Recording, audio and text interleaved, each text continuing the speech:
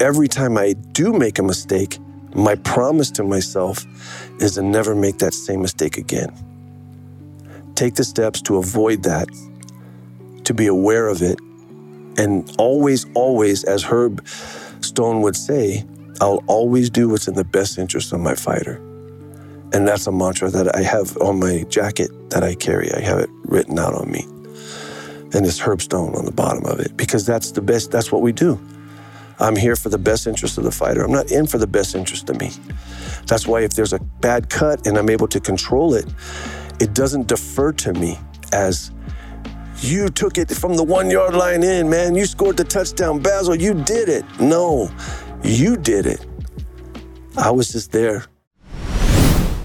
Reflecting back on my last training session, something was very apparent to me. As the sets went on, as the rounds increased, my level of fatigue went up. Now, this was a Bulgarian bag training session, and with that said, I started noticing that my form and my technique wanted to break down.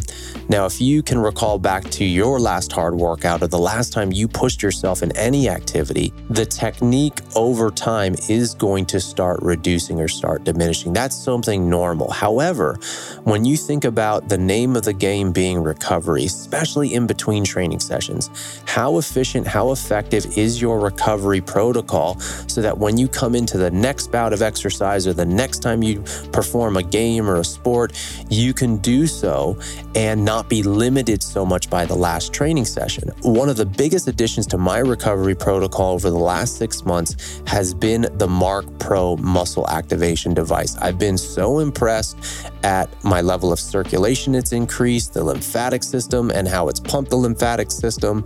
It's reduced soreness. It's therefore improved my mechanics when I'm moving. It's helped me reduce overuse injuries. And anybody listening to today's podcast will get 10% off if you want to check out this device. I'll include a link in the show notes. All you got to do is use code THEPATH for 10% off. Check it out. I think you will love it. Now let's get into the show.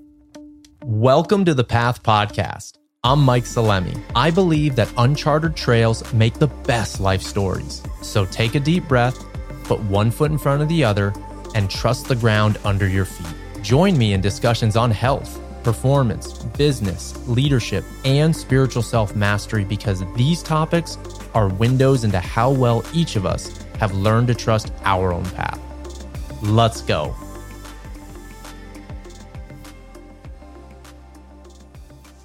Today, we're bringing on Mike, the mechanic Bazzel. Now, Mike is someone who I've known way back since I was 17 years old. We were both working out of a holistic lifestyle center in San Carlos, California, and he was running boxing conditioning classes in that facility. And so way back, I got to experience his energy, his technique, his coaching, and in exchange, I also supported him for a period of time. And fast forward years, we developed a deep friendship, and he's someone who has always been in my corner. And to the best of my ability, I've done the same for him. And in today's podcast, you're going to get an inside look at the life of a Cutman in boxing. Now, Mike is someone who works with the highest of high levels in boxing and fight sports, and he's basically played every single role in the boxing game. So for a period of time, he was a boxer. He was also and is a boxing coach, trainer. He wraps hands. He's a Cutman. Most importantly, right now, he's a strength and conditioning coach. And so he brings such a wealth of knowledge and experience in all aspects of fighting. And today you're going to get to hear, once again, an inside look at what happens in the ring when a fighter's down and he doesn't know if he's going to get up. What are the conversations that are had between coach and fighter, the fighting mentality, the struggles that fighters go through, the importance of a Cutman, the importance of wrapping hands, and so much more. The stories that this man tells are true. They come from the heart, and I can't wait for you to listen in on this very interesting and exciting conversation with Mike Bazzel. Let's dive in. You're on the road almost every week. Almost every week. Doing what exactly? So right now, it's Cutman duties in boxing. That's what I do. Always, as you know, always before, strength and conditioning was my thing. That was my job. That was my craft. That was what I wanted to do. And I love doing that. I still do it. I love it. But during the pandemic, and what was really weird, back in February, March of 2020, in 2019, I was working in New York, Madison Square Garden. I had Sergey Derevyanchenko against Triple G. Sergey had a massive cut. It was a tough night. It was a great fight. Many people thought Sergey won, but Triple G got the decision, split decision. I kept him in the fight. I blew up as a Cutman. Like, that was like a signature night, a signature performance of being able to keep at the highest level, a fighter with a terrible cut in the fight, in a competitive fight, where he gave him a chance to win, right? I mean, they talked about, they had my name. It was like really exciting. But I want to strength train, right? That's what I want to do. I don't want to be a Cutman. I don't want to be on the road all the time. That was just a night that happened. That was great. So going into March, really February, March, we had opened Aloha, me and my partner, Bruno Escalante, who used to be my fighter too. We opened this gym, San Mateo, and this is my stuff. All my stuff is here. I'm going to strength train. Nonito Donaire, he's going to fight Obali. He's going to fight for the WBC bantamweight title. He's going to hold his camp here. So he starts camp. Chris Algieri, who I'd worked with also, he had met Nonito at the WBC convention in Mexico. They became friends. He was going to also come for a couple weeks and train. I had talking with Tevin Farmer, who was a former world champion, just lost his title to a fighter, and he was Jojo Diaz, and he wanted to revamp his program and everything, so he was going to come here and check it out too, check out my training. So I'm on the mic. This is happening. Dude, I got freaking 3 world champions coming to this little Aloha, and they're going to train with me. I'm so excited. I think I even contacted you to help me. I was even going to introduce you to them because this was going to be the kettlebell work. Remember, I had tremendous, all the work you've done with me. I mean, when I practice what you've tried to teach me, and then I try to practice, but then when I see you do it, I want to quit and never touch it again. It's like I tell you all the time, it's like practicing guitar, and you're like, fuck, I'm down, man. I got it down. And then you go watch a guy like freaking Eddie Van Halen or someone on stage and you go, I'm never touching this shit again. I suck. I'm not even going to say I even know what this is because I never want to show anybody. It's embarrassing. And then March 2020, what happens? Pandemic. Shuts everything down. World shuts down. Gym is closed. My boxing is closed. No one's having fights. 2 months were shut down. Come in March, April, May, Top Rank, Brad Jacobs calls me. Hey, Mike, we're going to put together a bubble. And we have a contract with ESPN. The NBA had ESPN. They're starting a bubble. And we're going to have 2 boxing shows a week, Tuesday, Thursday night. It's going to be NBA and Top Rank Boxing, the only 2 sports that are going to come back on network TV. And they're going to have bubbles. You're going to be tested every week. You got to be sequestered, isolated, the whole thing, right? So he goes, we're talking to Stitch Duran. Your name came up. Would you be willing? You're going to have to be, in the MGM Grand. We have a whole setup bubble. I said, Brad, I am ready, willing, and able. When do I leave? I'm ready to go because it was scary, man. Everything was closed. So that opportunity was tremendous for me and for Stitch as well. Because Stitch Duran, for those that don't know, Jacob Duran, if you Google Cutman, his name pops up. He is the guy. He is the face of what a Cutman is. So I'm very privileged to work alongside him. And we actually, on that night, he is in Triple G's corner. And I was in Sergey's corner. And actually, at the end of the fight, I knew Stitch, but not really well. After the fight, he goes, get over here. Give me a hug. We did this in the ring. He goes, that was an amazing job you did, dude. Wow. Give me a hug. Come here. You, my friend, are a Cutman.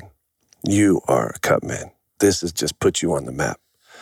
So it was really cool stuff, right? Everything. And that's how this whole transitioned into basically Cutman business. Ever since, I haven't looked back. But that's amazing. And how did you develop the skills and the technique for that? Because you've played so many roles in boxing. You've been a boxer, a cornerman, a cutman, a strength and conditioning coach. So where did you learn some of those skills, and what was that learning curve like for you? Well, the boxing part was very minimal, and it was very short-lived, and it wasn't that was literally how I transitioned into strength, and the training part of it was my boxing coach was Eric the Prince Martin. I had met him. There was in the San Francisco Chronicle, every Saturday was an article by Jack Fisk on boxing. One of the last old school boxing writers there was. I'm a tremendous boxing fan. I'm 9 years old. I meet him. He writes a little thing. ESPN was big at the time. They had ESPN champions. ESPN boxing was big with Top Rank. Coming full circle. Very strange, right? So Eric was a champion, ESPN junior welterweight champion. Jack Fisk says, Eric's holding classes at What a Racket. Go. So I go meet him. We talk. We train. I mentioned boxing's something I always wanted to try. Well, let's go. Golden Gloves is coming up. We'll do it. I'm like, but wait, I don't know what I'm doing.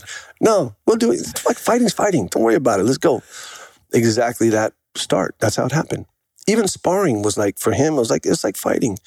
You have a fight. You just sparred. You just have a fight. This is not going to be your first fight.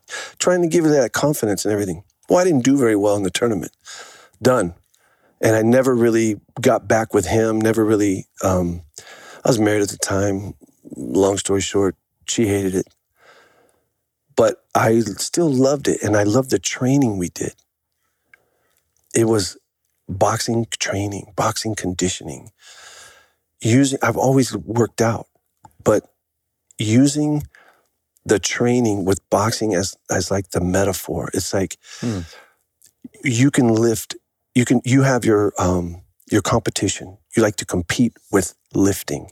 I remember, one time you told me, if it can be lifted, I want to compete at it. Right? I think you've done that. I think you've competed in every lifting genre or event that can be done, right? I think you've almost done it. So that was a thing that you wanted to accomplish. And I was like, wait a minute, this is like, this kind of training transitions in not just boxing, but in life, and just being able to get in and out of your car, being able to play with your kids, run around, do stuff that, as I was, again, 29 years old, so as people age, and people in my age group started aging, 35, 40, it was always, well, I can't do that anymore. I'm too old for that shit. Well, I can't do that. I'm the only guy playing with everyone's kids. I'm the only guy doing all this stuff still. And why? Well, starting to apply those lessons, the conditioning, and then I was a cook at the time. That's what I did. That's what I did for 17 years. I was a professional cook. Damn. This was in 1991. I quit cooking in 98, but I started training in 93. Don't need to get into how I transitioned into it, but I made the decision to want to do it. And boxing was the metaphor. It was a way that I could put the training together, all the moves that I'd kind of learned, but I also was influenced by other trainers. Put those moves together, and boxing was literally at the end of the class, we could do it. I could do that. It's like a Rocky montage all in one class.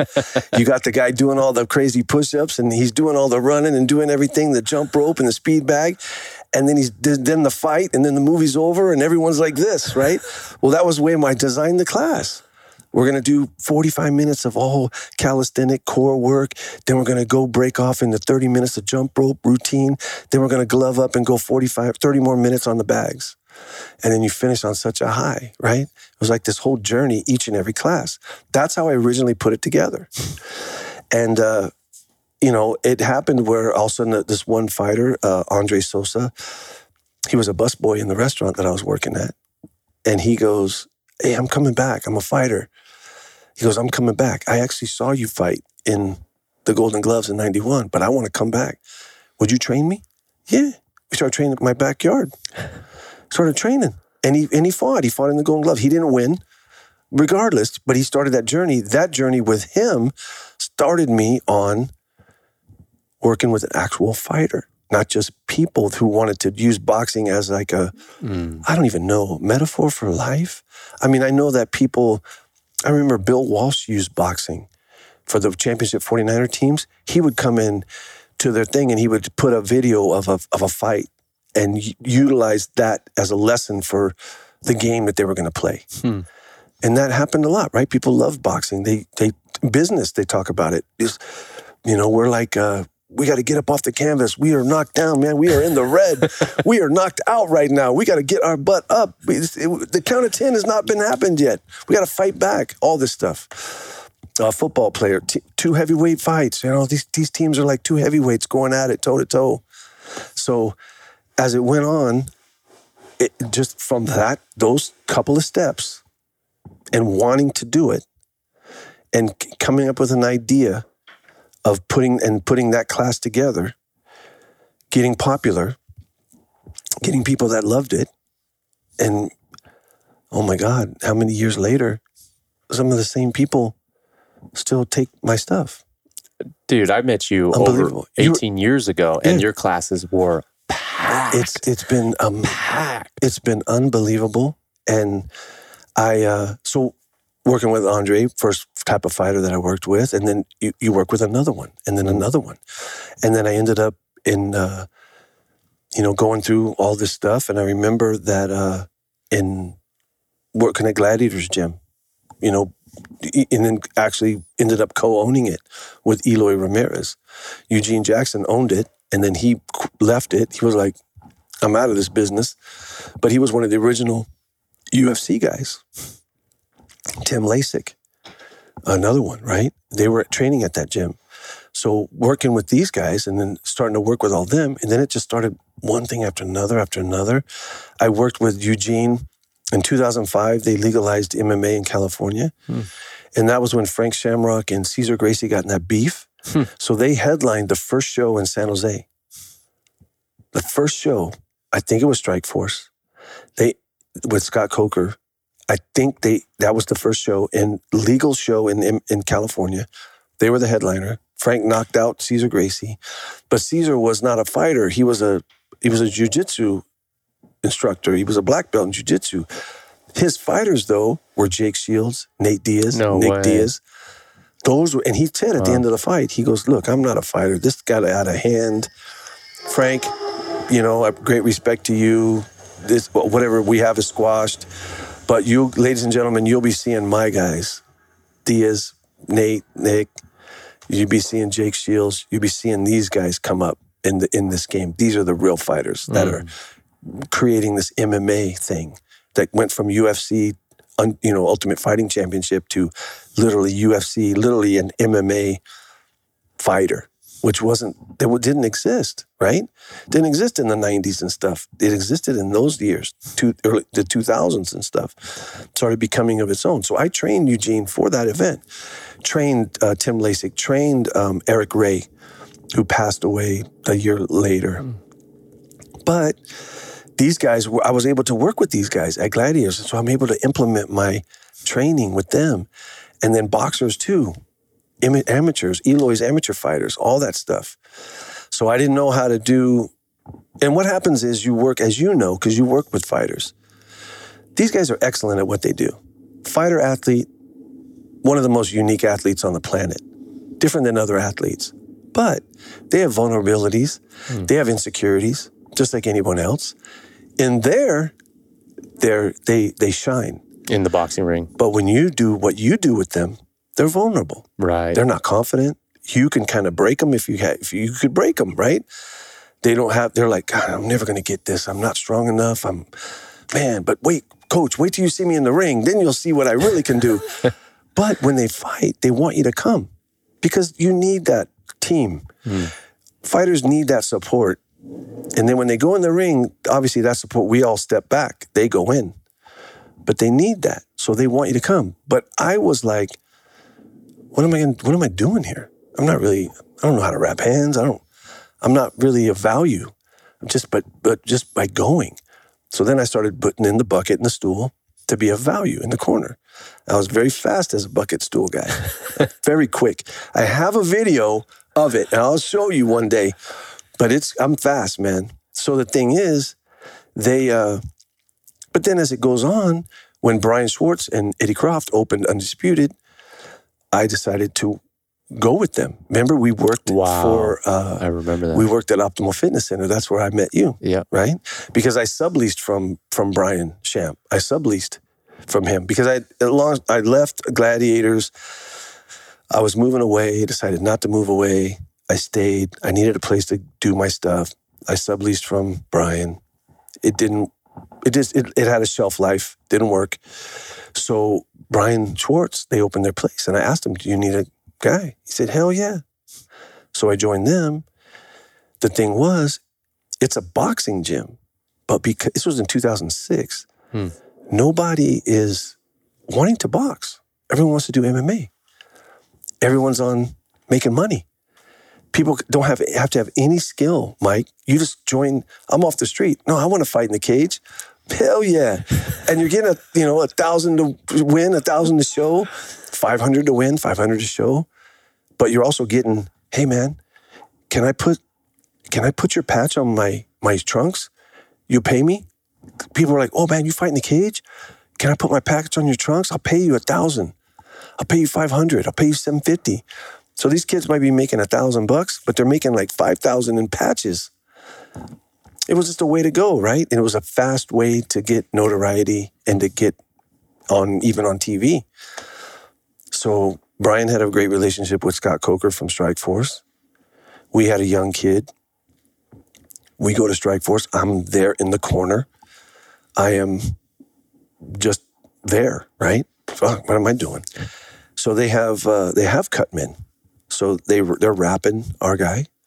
Guy says, hey man, if there's any problems, don't worry about it. I got you. Launched when we start going out, that guy's rapping another fighter. I go, hey man, we're going out to the cage now. You coming? I can't right now. The rules are I got to finish this guy before I come to see you. Well, we're going out to fight, man. What are you doing? What if you're our cut man? I'll be there. I'll get there.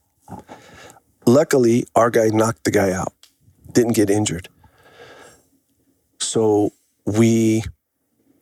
after that, Brian said, look, I go, dude, we're never getting caught like this again. I'm never coming to these freaking fights again and being useless. So I started learning how to wrap hands.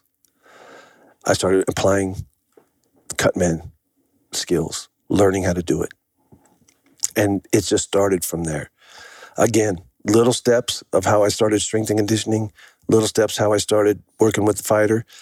Again, little steps, years into it. This is how I started the rapping, Cutman, that kind of skill. 2007, I think I became like a Cutman in my mind, right? I'm going to be the Cutman, right? I'm going to rap you, I'm going to do this. But not really being able to work a lot of skills as we, just doing it, trying to get it here and there. Did a lot of MMA, amateur MMA, because they Camo, California Amateur MMA, and they don't wear headgear in MMA, but they hired Cutman to different shows. It's amateur. The kids aren't even getting paid.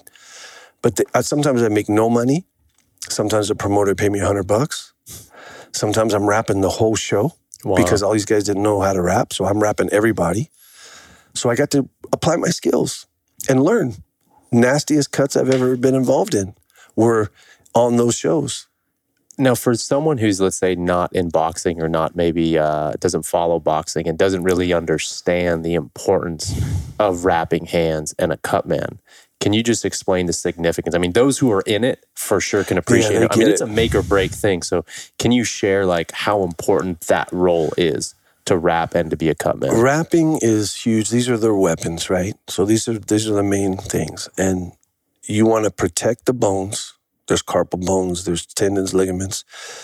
Protect them. The gloves itself protects the hand, but then you wrap to give it extra security. And it's really, if I throw my naked hand on a bag like that, and it's slow motioned, you'll see the impact you see the impact, but if you see in slow motion, you see all these bones move. Wow. Like a ripple, like an ocean. It goes like that. Well, those are all vulnerable things. I can hit the bag, place my punches on a bag, but when we hit each other, a human body with bones, man, you can hit a bag for 10 rounds, 3 weeks and feel good. You go 3 rounds, 4 rounds, 6 rounds hitting a person and your hands are sore. Interesting. Because of the different surface, different shocks. The bone is really dense in the forehead, right? So a lot of guys break their hands. Like if you're ever in a bar fight and a dude's coming at you like his head like that, just back off because that dude's trying to break your hand. He's going to wait till you throw and he's going to go like that. Moving into the punch with that forehand. He knows he can break your hand and then you're screwed. But the thing is when you, the wrapping is very important. It's also very important for the confidence of the fighter. Let's say a fighter's going to fight a 12-round fight. Well, they might spar 120 rounds preparing for that fight. So that's a lot of ways to hurt your hands. So in a fight, you wear either 8 ounce if you're 47 down, or 48 up, it's a 10-ounce glove. 47 in terms of... one weight class. 147 down pounds. Is 8-ounce gloves down. And then 148 up is 10 ounce. Cool. But that's not a lot. And in sparring and stuff, you wear 16 ounce. Some guys want to wear 14s or lighter because they like to knock people out. But really, that's stupid. The whole purpose of the glove is to protect your hands. The whole purpose of headgear, yes, to protect from cut and abrasion and bruising, but it's to protect your hands. You can get knocked out with headgear just like you can without headgear. People say, well, there's going to be more knockout. I'm going to hit you harder if you wear headgear because I want to hurt you. No, that's dumb. No, you don't even have to hit me hard to knock me out. You time it right. You hit my chin, my brain hits the inside of my skull, turns that little switch off, my knee goes one way, I'm out. I only have to be out for 10 seconds. 10 seconds, that's it. I'm done. It's over. I could wake up at 9 or 11 and go, I'm fine. Well, 10 seconds, you weren't fine. And that's all it took, right? So then a Cutman, again, so now we're thinking about wrapping the hands to protect the hands, wearing the gloves, right? 16-ounce gloves and sparring because you're sparring 10 times the rounds that you're actually going to compete in. And again, when you go to the 8s or 10s, you can break your hand, hurt your hand if you're not properly wrapped, if you don't have a proper glove. Because now you're not hitting someone with headgear. In professional ranks, they have no headgear. Even in most amateur fights now, no headgear. And then you have this bone here. You can break the hands easy. And then also, headgear helps with cuts. Well, now you have no headgear in a professional fight, smaller gloves, you have the ability to cut. So now, that's where my role comes in. A Cutman means nothing if a fighter don't fight. My job is, what's a Cutman if a fighter doesn't fight? My job exists to keep a fighter one more round. As Stitch's company would say, one more round. One more round. Hey, this is a competitive fight. Sergey fought Triple G. This is a competitive fight. Let's not have this fight stop because of the blood. If I didn't control it, if it was a mask of blood, they would have stopped the fight. And then that great fight wouldn't have existed. So you keep the guy in the fight. You keep him going. Swelling. Multiple ways of swelling can happen. Swelling can happen from a punch, from a thumb. Like an eye poke or something like that? Around the orbital. Sometimes the thumb gets in. It can be, shut. It can be cut, all that, bleeding. And then you can do but it also can be from a headbutt. It can be from an elbow. If that happens, there's bruising. It's a deeper wound and it can close your eye. Then you have to deal with swelling on top of the cut. That's another whole issue. Nosebleeds. A nosebleed just from maybe some tissue that's damaged from sparring, maybe a broken nose that has a little protruding bone in there. It gets cut again. That's controllable. But the broken nose with that deep red blood coming out, that's another hard issue. That's another problem.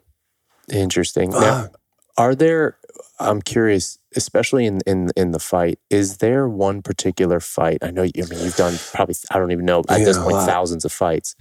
Is there one fight that either stands out to you as one that you're either maybe the most proud of, or like one that really stands out as something special? I know that's hard to say because you've literally worked at every level and the highest level many times. Which one are you maybe one of your most proud fights? You know, it's hard. It is hard to pick those things. I mean, obviously the Sergey fight was a great fight. We didn't win. So that makes you a little like, oh, he didn't be able to get the victory. So it's not the full circle, sweet victory. I would say there's more of instances. The biggest thing is when you are, I'll tell you this. I had a kid last Saturday, Eric Tudor, who fought. He fought in a Golden Boy show. My first fight with him was the fight before that. He's a Golden Boy fighter. He was a step-up fight, dangerous guy. He gets cut. I think it was from a headbutt or something, but he gets cut in like the second round. Well, it's a nasty little cut. It's right over here, going into his eye. But the guy attacked the fighter. He came out like, hell no, I ain't getting stopped. And then he ended up having, it went the distance. He ended up having a great performance. At the end of the fight, Eric goes, oh man, thank you so much. You saved me. You saved me in that fight. And I go, Eric, I did not save you. He goes, what you mean? I go, you did it, bro. You reacted unbelievably. You got cut. You didn't freak out. You actually stepped your game up.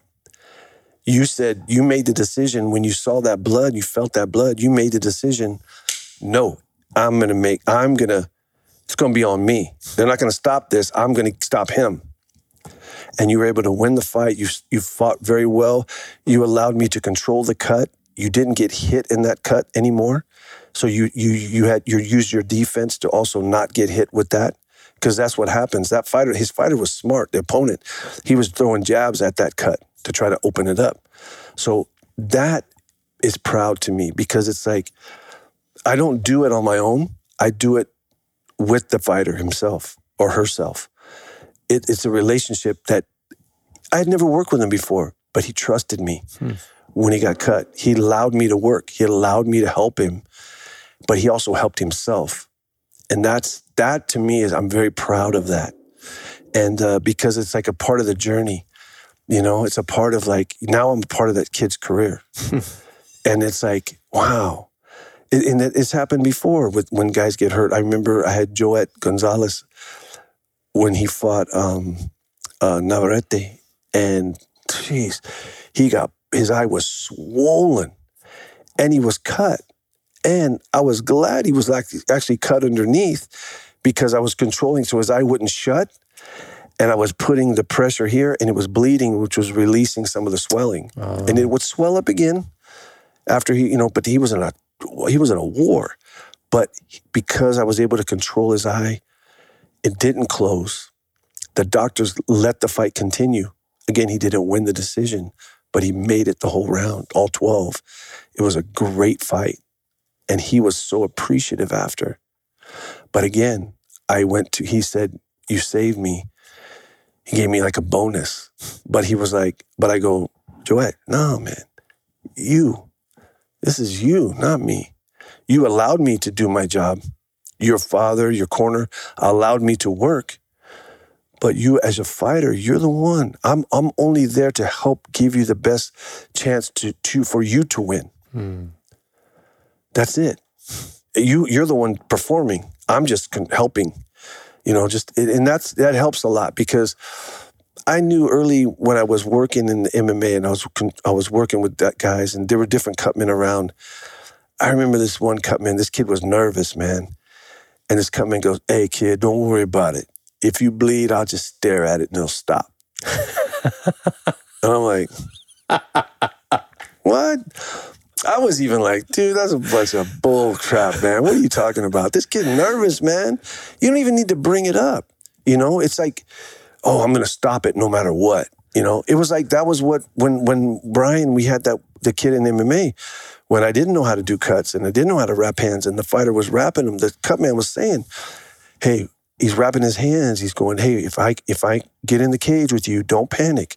I have a lot of experience. I'm going to be able to control your cuts. I'm going to be able to control it. Do not worry about it. I never say shit like that. I don't do it. I'm not going to say I'm going to stop your cut. I'm not going to say, don't worry, kid, I got you. I'm the best in the business. I don't do that because, number one, I don't want that to happen. I don't want to work. Do you think that gives them a false sense of security? And if it happens and it isn't able to stop? It just brings up the worst case scenario. It's like, in the gym, you talk about knockdowns. Talk about getting knocked down. Mike, if you get dropped, you talk about it in the gym. Practice it in the gym, not in the dressing room going out to the fight. The referee will say things like that. He'll say, when they give instructions, they say, if your opponent, they always do the same thing.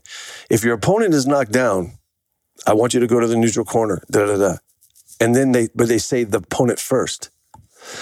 If you are, not that you will be, they say that sometimes, but they say, if you are, I want you to pay attention to me. Don't look it around, don't do nothing. You pay attention to what I say, my instructions. But we also talk about that in the gym because it's very important to be aware of that. You get dropped and you've never been dropped, you might immediately get embarrassed or look over at us. And the natural reaction to the corner is to go, Mike, now listen. And he's looking at me. You're looking at me and the ref's going, 8, 9. Shit. And you're going, what? He said, dude, you weren't paying attention to me. And you got to convince that ref that you're okay, even if you stand up. Are you okay? Step to the left, step to the right. Whatever instructions they've kind of told you they would give you. Sometimes they just want your hands up and move, towards me. To move sometimes is even because if you're off, you're hurt. You're like dizzy almost. You might make a misstep stepping. Hopefully the referee doesn't call it because maybe you stumbled taking a step. That's why a good referee will say, step to the left. Oops, he stumbled. Now step to the right. Now step to me. They'll move it a little bit. Okay, he's okay. Or he's good enough to continue. Because it takes experience. It's in all aspects of the game, it takes a lot of experience to get better. But you have to make a commitment to yourself to get better. Our manager, Herb Stone, he's put pictures up in our gym. He's our guy. He was Bruno's manager. He was just a great mentor. And he told us, I remember when Bruno, Andy Vences, Jonathan Chicas, Tony Johnson, he had all of us, right? And he was like, he had us down, sitting us down. He said, hey, the fights are going to get tougher now. Now we're moving up in competition. All the guys got to get better. The fighters have to improve. But so do you. You have to improve too. And I took it to heart. I have to get better too. I can't be the same. I can't just say, well, Mike, I have all this experience. I'm good. Mike, you got me, I'm good. I learned something new, and I'm being honest. I literally learned something new every single fight I work. There's something that happens that didn't happen to me before. Whether it's with the commission, whether it's with the ring, whether it's with one of the persons that's in the corner, the fight itself, there's always something. So those are the most memorable moments, honestly, because each one is a lesson. And every time I do make a mistake, my promise to myself is to never make that same mistake again. Take the steps to avoid that, to be aware of it, and always, as Herb Stone would say, I'll always do what's in the best interest of my fighter. And that's a mantra that I have on my jacket that I carry. I have it written out on me. And it's Herb Stone on the bottom of it, because that's the best, that's what we do. I'm here for the best interest of the fighter. I'm not in for the best interest of me.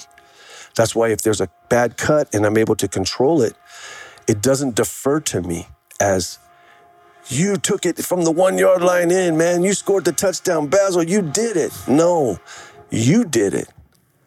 I was just there doing what I'm supposed to do.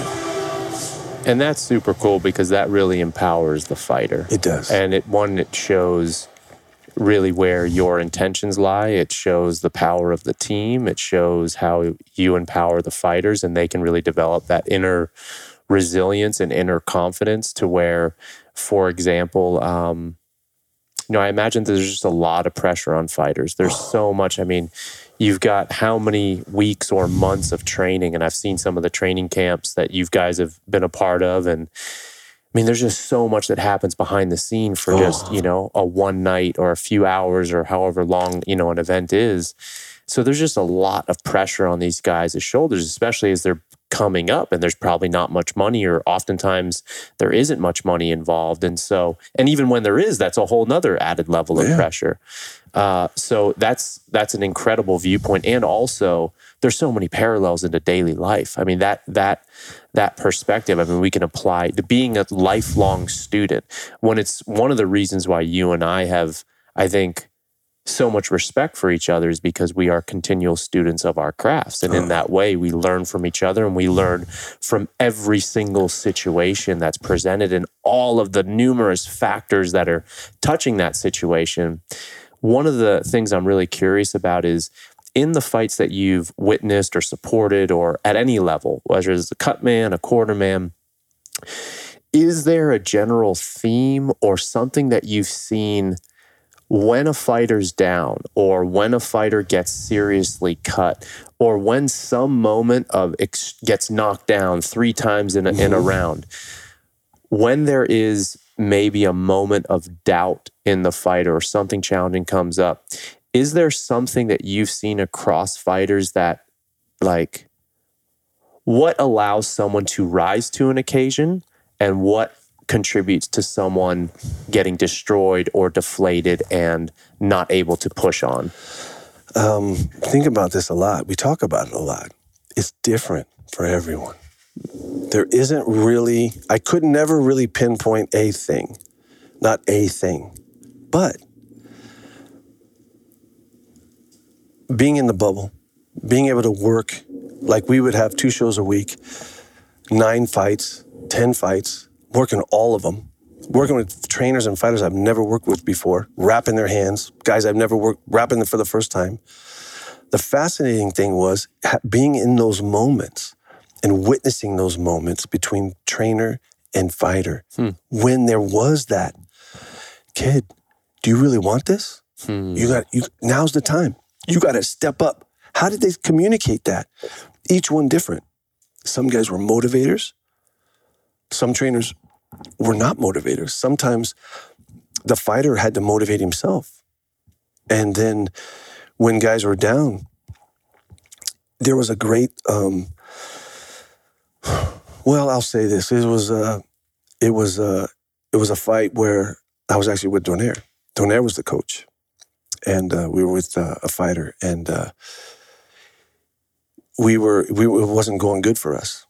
It was not a good fight. It was not going good. And our fighter was getting cut. He had multiple cuts. Each round he had a new cut, bleeding more. And it was just a tough fight. It was a situation where Donaire was like, he goes, hey man, what do you think? He goes, the father was in the corner with us. He said, the father wants me to stop it. Mm-hmm. And I said, listen, you're the trainer. Go in there. You tell him, I'm stopping this fight if I see this happen. Give him that opportunity to show you. Wow. It wasn't that the fighter couldn't, it wasn't that he didn't want to do it. He just, at that time, he couldn't anymore. He was done. He was done. So then the fight was stopped. The referee actually stopped the fight. So, but we were going to stop it. Or no, Donaire stopped it. He did stop it. And it was a situation where, but it wasn't that the fighter didn't want to do it. It was just, he gave him that opportunity to do it, told him, we're stopping it if you can't do it. Give him that one more round, even though you can't do it for him. But you think, because in boxing, what's the real, what attracts people, I think, is in other sports, there's 3 periods, 9 innings, 4 quarters. They have to be completed. You can be 48-0 in a football game, but you got to go all 4 quarters. There's no way out of it, man. You're like, buddy, this sucks, man. We can't get out of it. We got to finish this game. We can't win. We can't gain a yard. We're terrible, right? But in boxing, you can literally have your ass handed to you each and every round, and it takes one punch the right way, and it's over. You just pulled it off. Shit. There's always that. And it's like, and our guy can punch. It's a very crazy decision. But if we take that or stop him, he doesn't have that last opportunity but he was damaged. He was cut every round, getting worse every round. So that's an instance, right? So there's other instances where it just fascinates me where I talk about this a lot. There's a journey in a training camp. Each and every step, like you start the training camp, you start your conditioning. Let's say 2 weeks. Let's say an 8-week camp. You start your conditioning, The 3rd week, you start your sparring. You might spar low rounds, 4 to 6 rounds, twice a week. But you're starting to get your distance, your timing. You're getting used to that contact. Because like I said, your hands are your weapon. So you're touching mitts, you're touching bag. Now you're touching a human. I can touch the mitts in the bag and not have any problems. But once I start sparring, that's where the thumb gets tweaked, the wrist gets tweaked, you get a bruise on your knuckle. All these things happen because you're hitting a person with bone. It's different now. That's why you want that heavily padded headgear. You don't want a lightly padded headgear. I still don't want to feel your bone in my knuckle. I want to bounce off that heavy padded headgear. I'm practicing, I'm training, I'm not fighting you. You're a sparring partner helping me prepare for a particular fight. Then the 4th week, the sparring goes up. You have your strength and conditioning or whatever on top of that. So you have days where you're, dude, I got to spar on Wednesday, but damn, I sparred on Monday, 8 rounds. I did my conditioning on Tuesday. I'm sore, I'm tired, shit. And now I got to spar today and I don't want to. Well, and not only that, Mike, but you got to spar. I got this young kid coming in. Who's hungry? This kid's really good. This is like a green light day. This is like a hell of a good sparring day. We need this. He's not going to come back, right? We need it. So you're like, oh man, I don't feel like it. So you got to dig deep, dig in. But that well's a mystery. And it's individual and unique to each and every fighter, athlete, human being. What's in that well?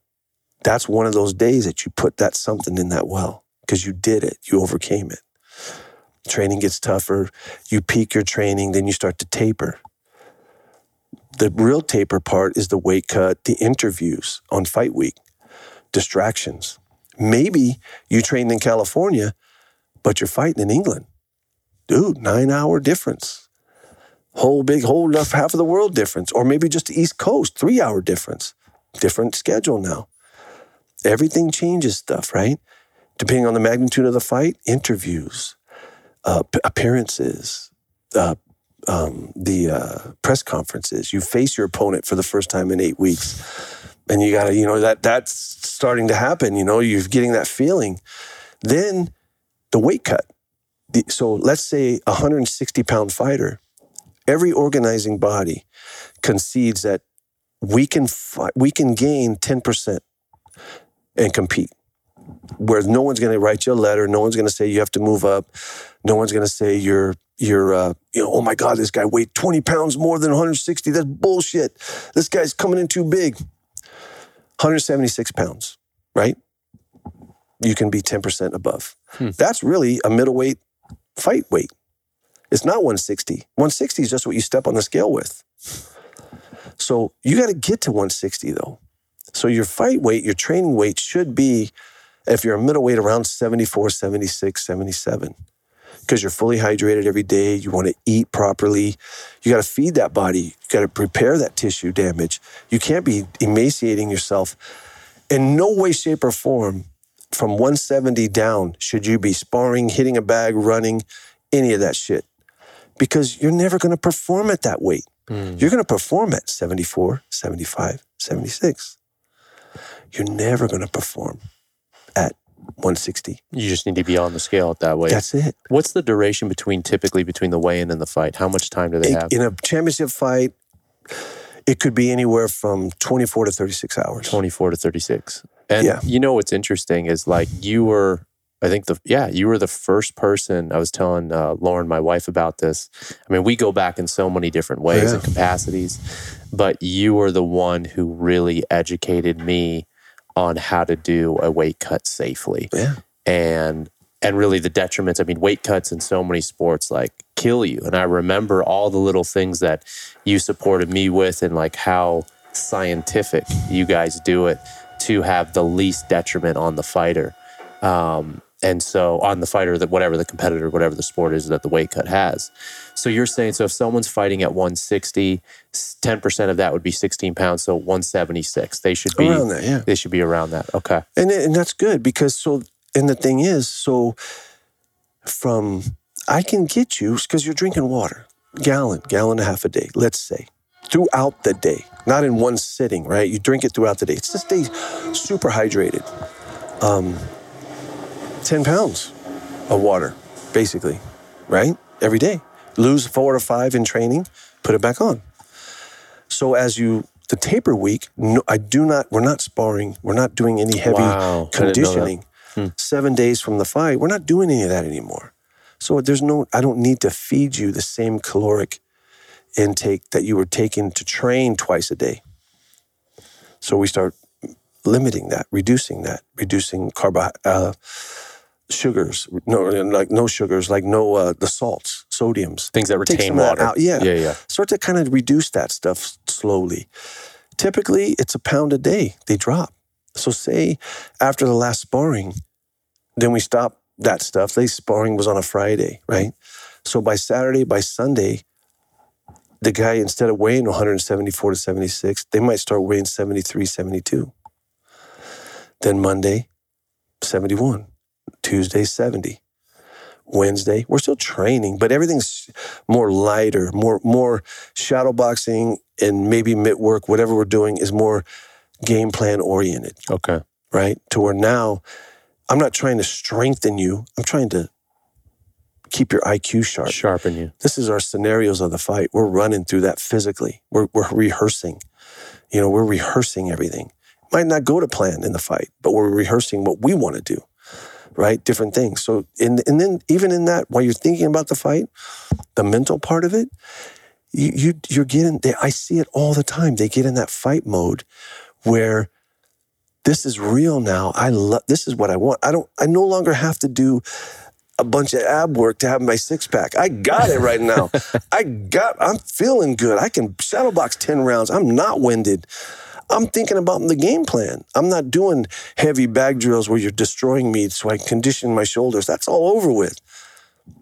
I feel great. I'm 100% regardless. Sometimes they're injured, but I'm 100%. Now it's all about game plan, utilizing that beautiful body that we've trained to perform on that night.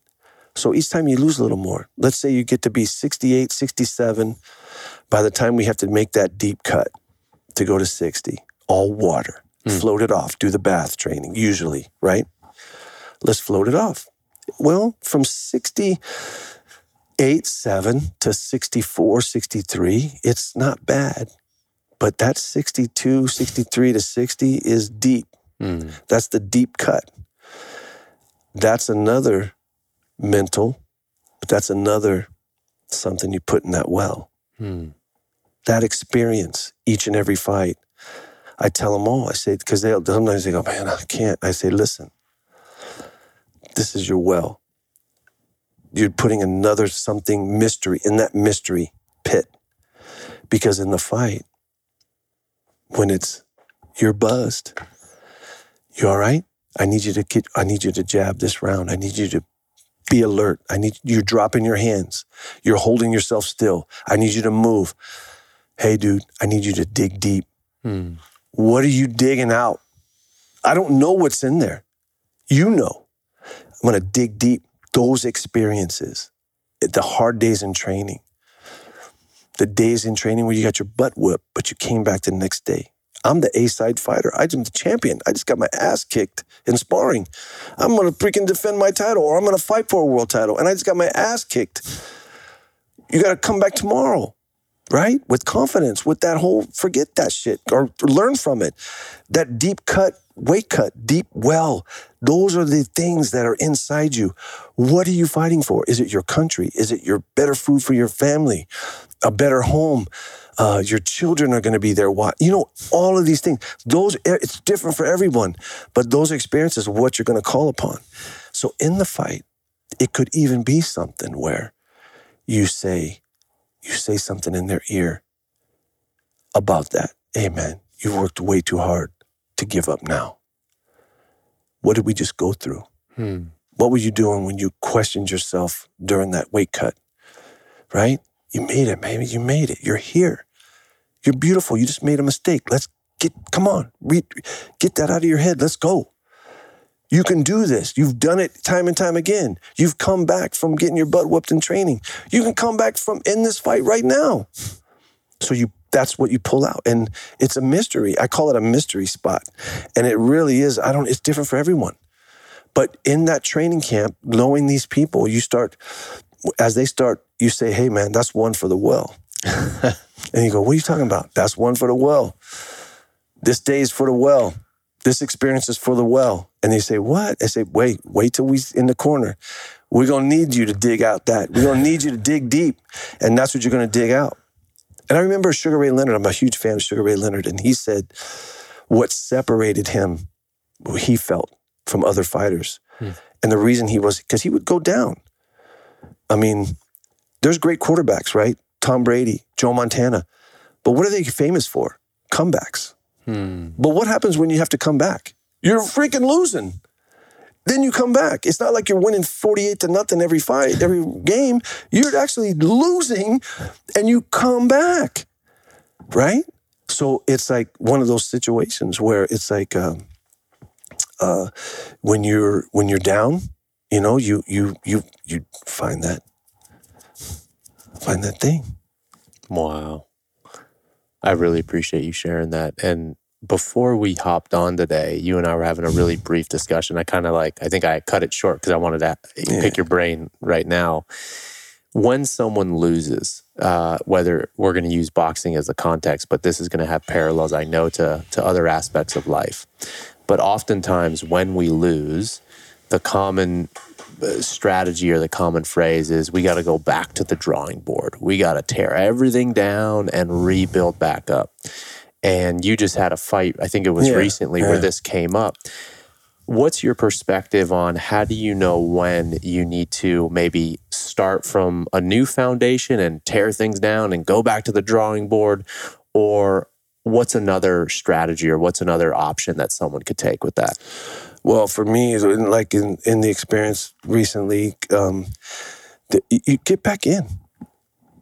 You don't need to you gotta revamp. I mean, there's always going to be something you could do better, especially if someone figured you out or beat you. Sometimes the better man just wins, right? And it isn't something that you haven't prepared right for. But there are times you need to prepare. You didn't prepare properly. You didn't weight cut right. You overtrained yourself. You didn't get the proper sparring. Like a lot of times the guys want to kill each other in sparring. That doesn't do anything for you. That doesn't do shit for you. You got to work on your skills. The greatest thing ever is, I feel, the fighters that really go to that next level are the ones that can make adjustments in the fight. They can redirect it. In the fight, in the round, they can redirect it and change it. Things ain't going their way, they can change it. So if someone loses, a lot of times they want to change everything. Change the team, get the coach, or change, but it's sometimes it's not that. It's not that. It's just you've done things. I always say you're taking care of the physical. You're doing the training. You're doing the running, the push-ups, the set-ups. You're doing all that. You're doing the sparring. You're coming in and you're hitting the bag the rounds the coach wants you to hit. You're doing the mitts with the coach, but you're not really working. You're sparring, right? You're whooping on guys.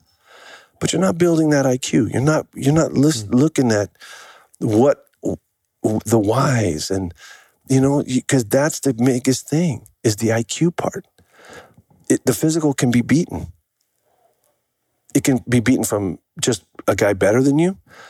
But there's instances in great fights where the guys were better than them, but the great fighters overcame them. And when you say IQ, are you talking more actually like strategy within how to make that adjustment, that adaptation, or or is there other things that and the why? The why they're there. The why. Why am I, for the strength training especially, I just don't crush everybody. I explain it. This is why we're doing what we're doing. Mm. This is why this transitions into this in the ring. Mm. This movement we're doing here transitions to that move in the ring. The reason you're doing this, you're throwing we do a lot of stuff on the balls of the feet, right? Toes. Use the heel, use the edge of the foot, different portions of the feet. But if I'm on the ball of the foot for a certain movement, when we're throwing the punch, I want that ball contacted to the ground. When you turn your hip, you don't turn your foot where you roll up on your toes. But here's a conditioning tool that we're doing to help you. So when we're doing this, throwing the right, don't roll on your toe. Remember that move we did? Remember that drill? That's to do this. That's to condition that. So you're on the ball of your foot and you turn your hip. You don't roll your foot. You don't turn your foot. If you turn your foot, everyone turns their feet. You can turn your foot to get more distance or length on your hand. But if you turn your foot, you roll on your toes. Where's the contact on the ground? Where's that energy from the foot to the leg to the hip? And then turn that hip. Plant, turn that hip. Finish with that shot. Boom! Drive that punch, right? If you roll, it's just a extension. It's just a throw. There's nothing on it. So, that kind of stuff. Why you're doing what you're doing. So when you need that punch, hey man, you're done. You're losing. You need that miracle shot, right? It's not just throwing it blind. It's literally maybe I got one shot at this. This dude's giving it to me, but he's been beating the crap out of me. But I got one shot. Here it comes. He's dropping that hand again. Whoa! Oh my God! I fucking did it. It worked. Remember the great 4-fight series between Juan Manuel Marquez and Pacquiao? When Juan Manuel Marquez threw that right hand, that freaking right hand shot over Pacquiao, he threw that thing for 4 fights. He finally landed it in the 4th one and knocked him out cold. But it took him 4 fights and losses and getting himself dropped a bunch of times and cut before he finally landed it. And did he keep his team during that whole process? Or he had the same guys, I think. He still had the same guys. Pacquiao did too. But a lot of guys change it. Like look at Ryan Garcia, for example. 3 different trainers. Even the great, and I believe his career was one of the best careers ever, was Oscar De La Hoya. He changes trainers all the time, I think he landed on Floyd Sr., Mayweather Sr. I think he feels that was his best coach, or the one he had the most success with or relationship with. I think he wished he would have had him his whole career. Gave him a lot of respect, But, yeah, man, people change and they switch and it's not the team. Sometimes we only do so much. We're here to support and really in my opinion, keep the team small. Why is that? Because you're the fighter. You're the fighter. You're doing this by yourself. What do you need 20 people for? That's a lot of checks you're writing. That's a lot of people and they're not all going to be there when you lose. That's another thing. You're going to lose. These people will jump off the train. You're going to be looking around, well, where's the guy that held my Gucci bag? Well, wait a minute. That's my masseuse. She's not here no more. She busy now? But my back is sore. But wait a minute. You're busy now? You can't come to my house now? And no, that's over, We go into the winners. That's very real in all aspects of life, I think. People... So you I believe, just keep your circle small, man. People, because we're there for you. Fighter sometimes doesn't understand. I'm here with you.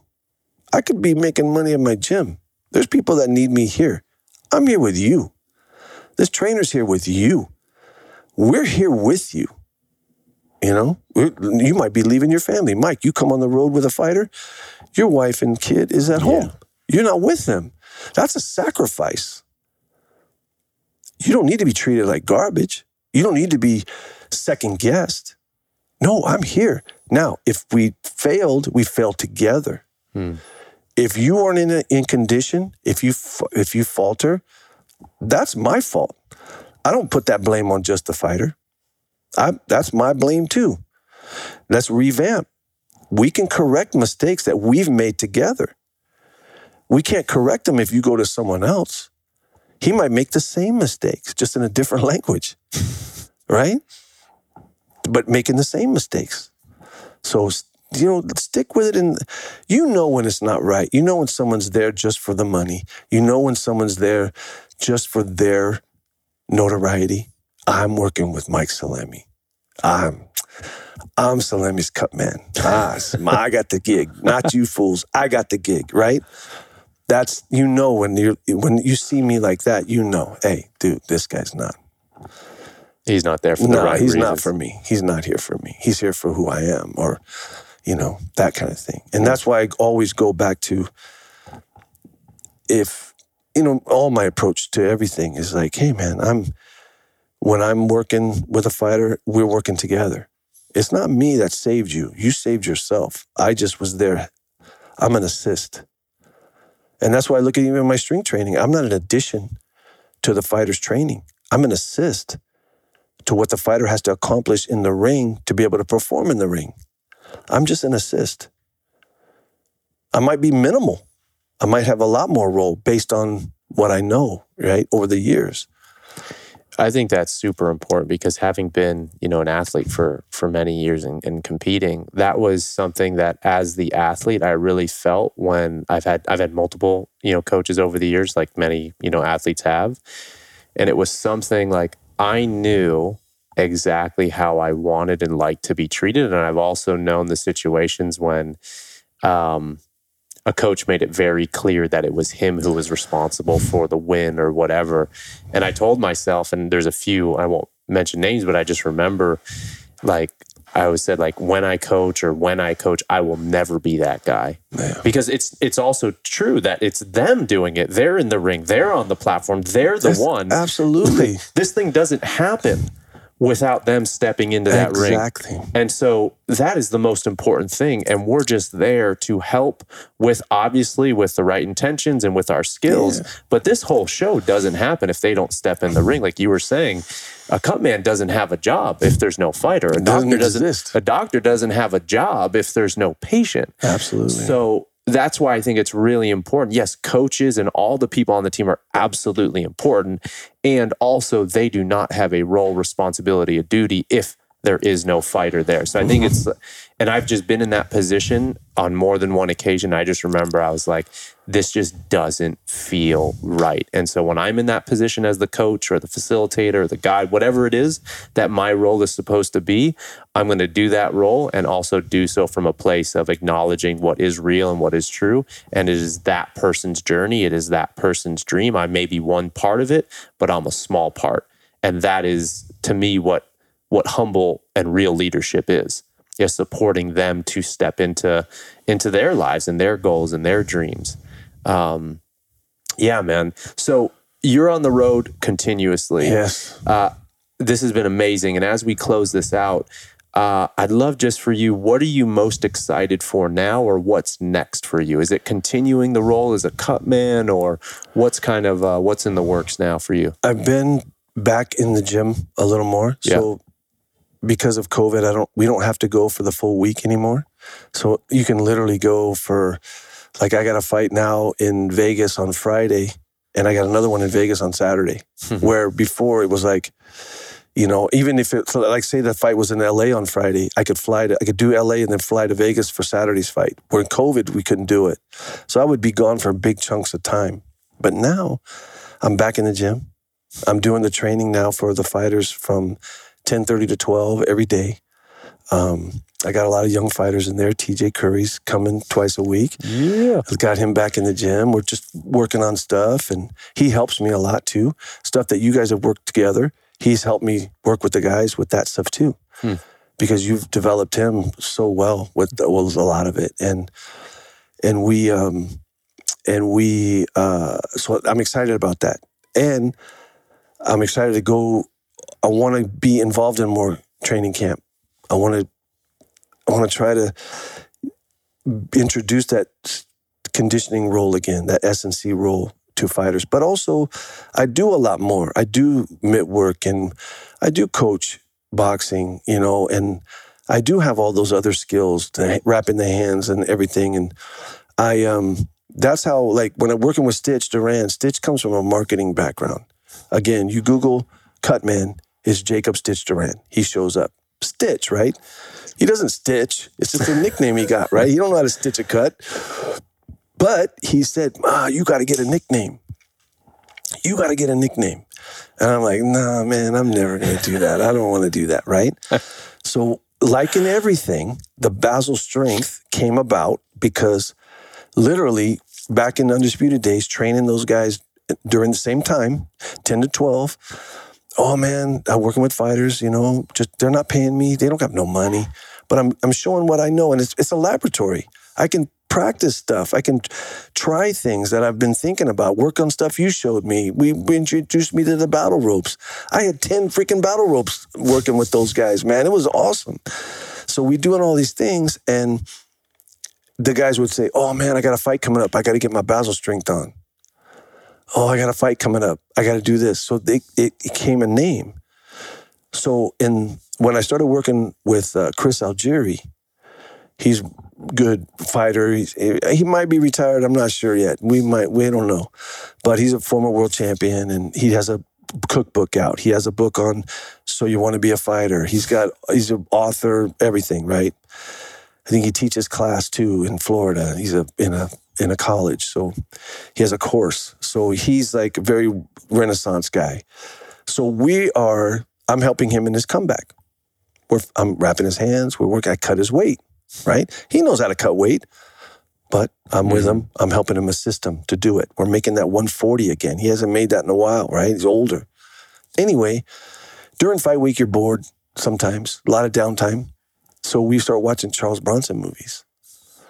All right. And then when I worked at Snack, when I first met Chris, when Daniel Jacobs was there, when he fought Triple G, I had an office. I had all my stuff. Every time Chris asked me for something, I had it. He was like, damn, you got everything here, man. You got everything. Like, whatever we need, you have it. Extra gloves, whatever, wraps, you got this supplement stuff. You got all this shit, right? And he goes, and I go, well, yeah. And he goes, well, and Stephen Edwards, who trained Julian Williams, J-Rock, he used to come to Snack. He would say, man, you're a utility man. You're like Batman, man. You got the utility belt with all this shit in it. So then I was like, when we're watching these Charles Bronson movies, so we watched The Mechanic, right? He's a hitman, right? And John Michael Vincent is with Jason Statham, right? No, this was the original with Charles Bronson. Okay. Yeah. Oh, shit. You got to watch the original. If you haven't watched it, you got Charles Bronson, Jan Michael Vincent. Jan Michael Vincent is the young guy. And he's going to Charles Bronson. He goes, what are you, man? He said, I think it was in the 70s term, like, what's your gig, man? Or what do you do? And he goes, what's your thing? What's your bag? And he goes, have you ever heard the term mechanic used outside its normal meaning? And he goes, yeah, you're a hitman. You're a cooler. You're a hitman. But Chris goes, that's you. You're a mechanic. You're a boxing mechanic. You know you train fighters. You cut their weight. You wrap hands. You do the conditioning. Bazzel, you're a boxing mechanic. So during the bubble, Chris also does commentating. So he was on an off-site commentating. So when I'm on, he sees me on TV. He goes, that's Mike Bazzel. That's the mechanic right there. And ESPN jumped on it. So they started putting Mike, the mechanic, Bazzel. Oh, boom. That's how it happened. I didn't know that, dude. That's how it happened. So I actually call it Cutman Mechanic, but that's how it happened. And it was from the Charles Bronson movie. Wow. As long as we've known each other, man, this is like this conversation. I've learned so much more about you, dude. It happened that way. But everything always just kind of stumbles in. It always just happens like that. So amazing. But this has been great, man. I'd love to do it more. Dude, we're definitely going to do more of these. Yeah. Brother, thank you so much for your time and just being a friend all these years and always having my back. Always. Learned so much from you, Mike, honestly. Like you saw the one fighter when you first walked in. She's like, I know you. He talks about you all the time. You don't even know who you are. Oh, I finally got a face to the name. All right. Thank you, brother. I appreciate you. You got it. Until next time. All right, man. Thanks for listening. Be sure to follow the podcast on Apple and leave a review. It means a lot. We all have a path, and I'd love to hear how this podcast has inspired you in some way to live yours.